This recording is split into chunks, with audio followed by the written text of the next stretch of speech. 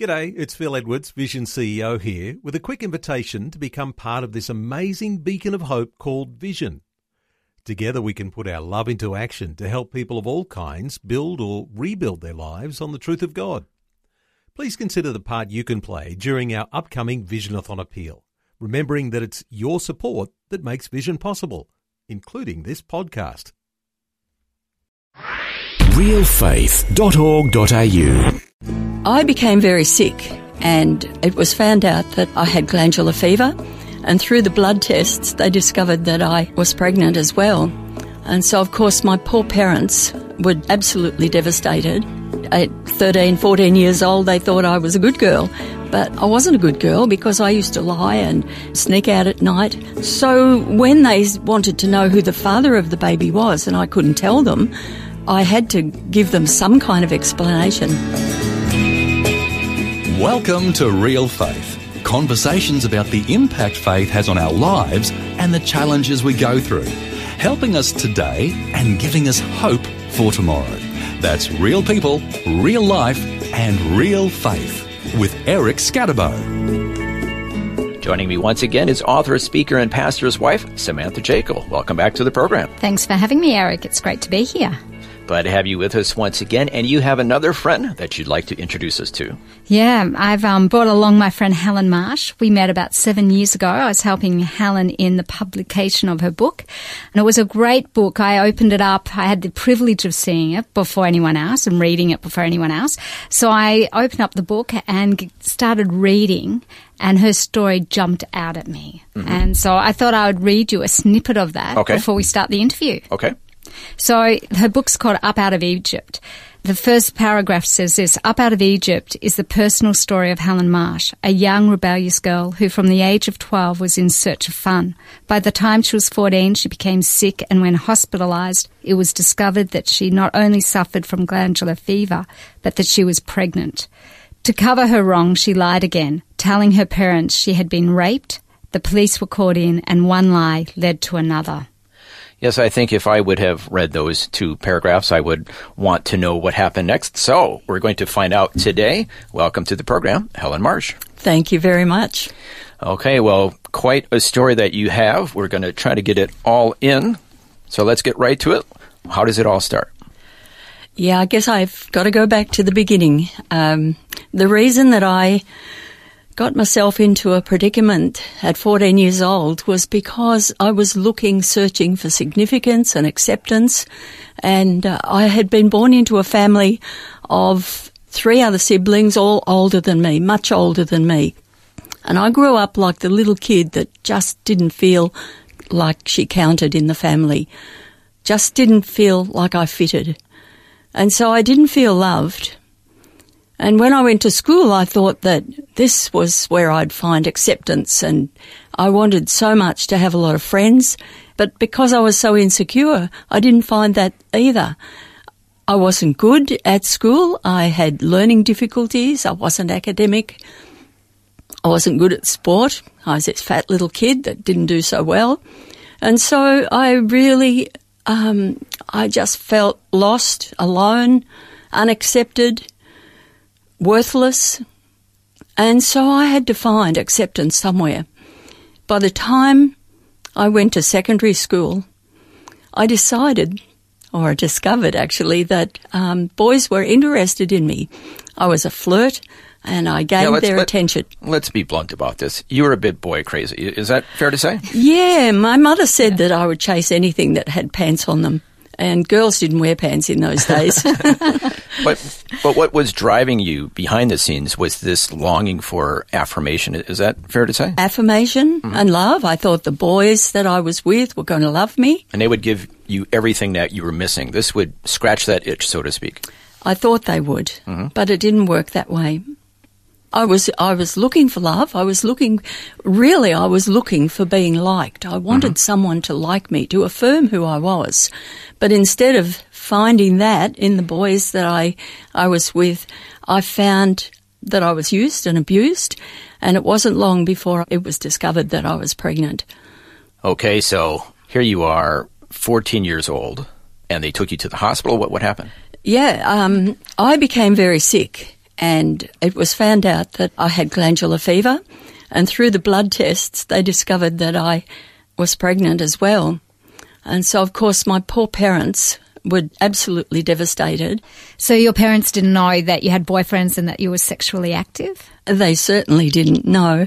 No, at 13, 14 years old, they thought I was a good girl. But I wasn't a good girl because I used to lie and sneak out at night so that I could have that little bit of attention. And so when they wanted to know who the father of the baby was and I couldn't tell them, I had to give them some kind of explanation, and a girlfriend of mine actually suggested that I tell them that I was raped, and that would solve the problem. But little did I know that naturally my parents called the police, and the police were brought in, and I was cross-examined, and they asked about my story, and the other girl was interviewed, and it was discovered that it was all lies. And the policewoman actually threatened me that if I didn't tell the police the truth, I would actually be put into Winlayton, which was a home for wayward girls. Because that's the other thing. We're not talking about after the 60s. We're talking about this all happened in the 50s. Yes. And there was certainly a different way of raising children and the way young girls especially should handle themselves in the 50s, wasn't there? Oh, absolutely, yes. And to find that you were pregnant and unmarried in the 1950s was an absolute disgrace, not only to the girl but to the family as well. Yeah.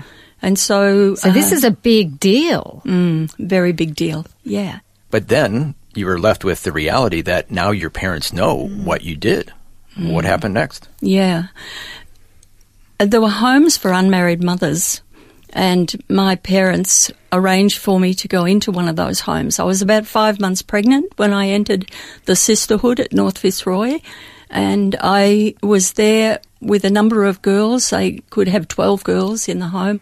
Now, let me just say for people who aren't aware, because I wasn't until you let me know about this before we started to record, but back in the 50s, because it was such a scandal to be an unmarried pregnant teenage girl, they would have girls go to this home and then have the baby so that nobody would know. Is that right? Is that what was done? That's right. And then that enabled the girl, after the baby was born and adopted out, to go back into society and pick up where she left off. And nobody would know. So they really went to great lengths to protect the reputation of the girl so that you could come out. And the family, I'm guessing. And the family, yeah, that's right. So that's what happened to you? Did it all work out to plan? Well, when I went in to the home, I was told that I wasn't allowed to use my name, that I had to have a new name, and I chose Diane because I thought that was a bit glamorous. And, and we weren't allowed to say anything about our family. So the friendships were really superficial, and because I was still insecure, I didn't gel with the girls very well. Okay, and then you had the baby? Yeah, that's right. I didn't know anything about having a baby. Nobody talked about things like that in those days. And so when I went into labour, I had no idea that I was in labour. I told the matron that I had pains, and she told me to rest.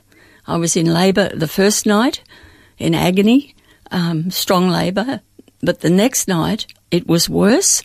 And by the morning after, that's 2 nights in labour, the girls in my room went down and told the sister, and they went and prepared the room, the labour ward, for the birth. And I was only down there 3/4 of an hour, and my baby was born. Wow. So no doctors, just... I don't think the doctor made it, actually. Wow. I have a bit of a reputation of having very quick labours at the end.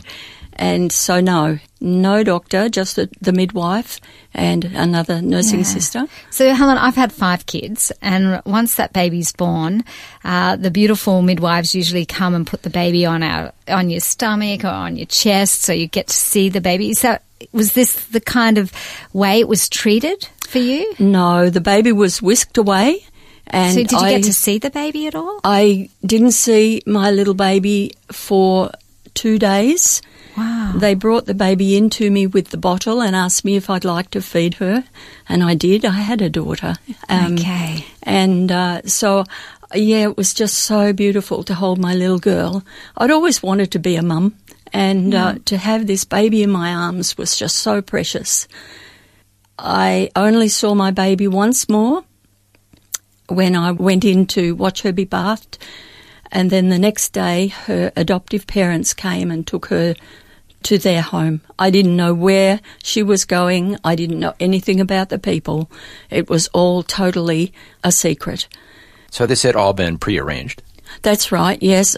My parents came in one day to visit me, and I was called into the matron's office, and I was told that I needed to sign the adoption papers. And I didn't want to sign the papers. I didn't want to sign my baby away. But my parents told me that this was the best thing, that a baby needed a mother and a father, and that I was doing the right thing. And so I signed those papers, and that gave the right for my baby to be adopted. So you really weren't in on the whole decision-making process. It was just kind of told to you. No. There was no pension for unmarried mothers in those days. And so I couldn't support myself. I couldn't leave home and decide I'd keep the baby. No, there was no possible way that I could keep What about my baby. naming the baby? Did you have the right to name the baby? I did, because the birth certificate, the original birth certificate, had to be submitted to the government, and I called my baby Karen Lee. The baby was taken to her home with her new parents, and my parents came in the next day and picked me up and took me home. I cried in the car all the way home. I couldn't bear the thought of the fact that I would never see my baby again. Yeah. Were you offered any counselling or any support? None. No. Gosh, I don't think I even knew what counselling was in those days. We were just told to get on with life, that we were fortunate to have a fresh start. And so it was just stuffed down. I wasn't allowed to tell anybody. My parents knew, my close family knew. But apart from that, it was a secret that I just buried in my heart. Our guest today is Helen Marsh, sharing her story of how when she was only 14 years old, she had to give up her baby for adoption, never knowing if she'd ever see her again. We're going to take a break, and when we return, we'll find out more of Helen's story right here on Real Faith. The Word for Today is Australia's most widely read daily devotional, designed to give you practical teaching to keep you focused on your relationship with Jesus. Read it online or subscribe to the free printed edition at thewordfortoday.com.au. You're listening to Real Faith, conversations with real people about how God works in their lives. If you want to know more about integrating faith into your life, our website is realfaith.org.au. Just go to the website and you'll find helpful articles about the impact faith can have on your life. Once again, that's realfaith.org.au.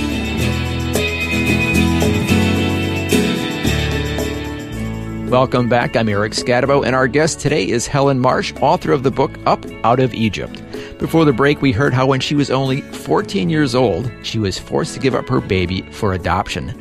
Then she was told to just kind of stuff her emotions down and to get on with life. Now we're going to find out what happens next in Helen's life as she continues her chat with myself and my co-host for today, Samantha Jekyll. Were you able to get on with life? Yeah, jobs were a lot easier to get in 1959. It was 1959 by that time. And I had done a little bit of training at the business college. And so I went to an agency and they told me about a job, and I went and I was successful in getting the job. And so I started work. And I had about 6 weeks break after the baby was born, and I started work, and it wasn't long after I was there that I saw this gorgeous-looking guy, and I thought, wonder who he is. And I was talking to the tea man the next day, and he said, "Oh, that's my son, Walter." And I thought, Walter. So I wrote my name and address and phone number on a little piece of paper and handed it to the tea man. And that night, I got a phone call. and it was Wally. Wow, he didn't waste much time there. He really didn't waste much time. He liked the look of me too. So during that conversation, I said to him, we must get together sometime. And he said, how about now? I'm just across the road in the telephone box. He's enthusiastic. And he's about your age at the time? He was 19 at the time, and I was still 15. We saw each other just about every night after that, and we fell madly in love, and we wanted to get married. I wanted to get married. All I wanted was to belong to somebody, and I ran that past my mother, but of course she said no. She said, Helen, wait until you're 17 and you can get engaged.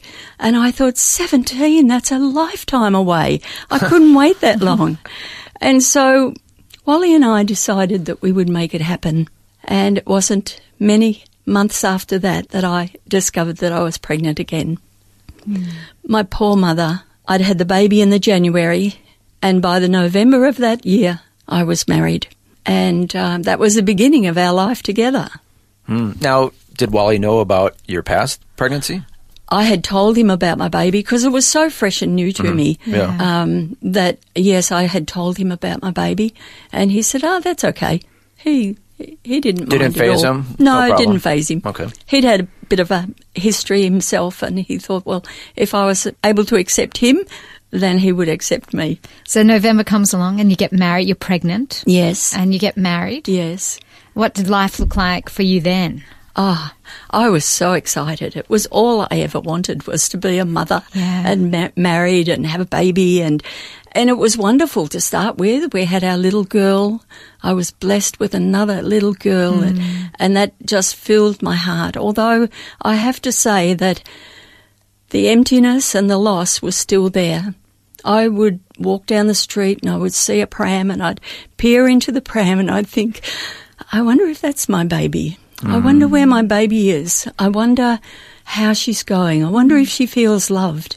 And I fell pregnant very easily. And so I had 3 kids in 3 years. Wow. And let's put this back in perspective. You're still a teenager, right? Yeah. That's right. So yes. It's not like you're a mature age mum. You're still a teenager. Yes, that's right. And I was still insanely jealous, still very insecure. And so I would question Wally if he wasn't home from work at the right time when he normally came home. I would question him, who you been talking to? Where were you? And this became a real pressure of married life. Wasn't the dream that I thought it was going to be. It wasn't the answer to the love that I needed. All it did was bring more pressure on me. And so because of the lack of money, I wanted to take a job. And so I took a night shift job at a factory locally. And it wasn't long before that I found the attentions of one of the workers was really pleasant. And unfortunately, before long, I realised it had gone too far. I loved my husband. I didn't want my marriage to end. And so that relationship ended. But it wasn't long after that I noticed that my husband was staying away from home a lot longer than he should have been. He was going places that was out of character, and I began to be suspicious. And for 18 months, I didn't know. But in the end, I found out that he too was having an affair. We both looked for the comfort of others. And when I found out, I decided that I didn't want to live anymore. Without his love, I couldn't bear to live without him. And so I took an overdose, and I ended up in hospital. I don't know how long I was in the coma for, but it was when I woke up out of that coma, I looked up and I saw Wally's face looking down at me. And I saw his face full of love, full of concern. And I realised that he loved me. For the first time in my life, I truly felt loved. And you know, that was the beginning of a new life for me. Jealousy left me, miraculously left me. You know, God wasn't in my equation then, but I believe that I was in God's equation. Wow, that line is so powerful. God was not in my equation, but I was in his. That's right. And that was the beginning. That was the turning point in your life. It was. From then on, the jealousy left me. Our kids were in their early teens. They were playing sport. I became a softball coach, and it was a beautiful time of our life. But there was something missing. Even though everything was going really well, there was something missing still. And I began to think, I wonder if what I was taught as a child about the Bible and about God, was there any truth in it? And I'd gone to Jesus Christ Superstar, the musical, and as I sat in that theatre and heard about the life of Christ, I thought, this is history. This is a truth. Jesus really did live. And that was the birth of my faith. And from then on, I began to wonder. By the way, I was already going to church. I was attending a local church, but I had no sense of what it meant to be a Christian. And then I started talking to a lady, and she had something that was different to other people that I knew. She had something that I wanted. She just had a confidence, a love for God. And one day she said to me, I'll take you to church if you like, Helen. And I thought, oh, no way. I don't want to get involved in anything like that. But I still kept in conversation with her, and she still talked about her faith and what it meant to her. And deep down in my heart, I hoped that she would ask me again. And 12 months later, she invited me to go to church with her. And by that time, I was ready to jump at the opportunity and say yes. She took me to church. I went in, sat down, and I heard the singing, and I looked around at the people, and they seemed to know what they were really singing. They meant they loved God. I felt like I'd come home. For the first time in my life, I felt like I was in the right place. And that was the beginning of my journey with God. And unfortunately, we're running out of time, but you really, really grew fast after that. Can you kind of fill us in what happened after that? Yeah, I still felt really insecure. And I told the pastor one day, and he said, Helen, I think you need some counselling. And I went along to the counsellor, and he said to me, Helen, I believe that you have bitterness and anger in your heart. And he said, just ask God who that might be directed to. Well, it didn't take me long to realise it was my parents. My relationship with Mum and Dad were fine on the surface, but I always had this inadequacy that I felt like I didn't add up in their sight.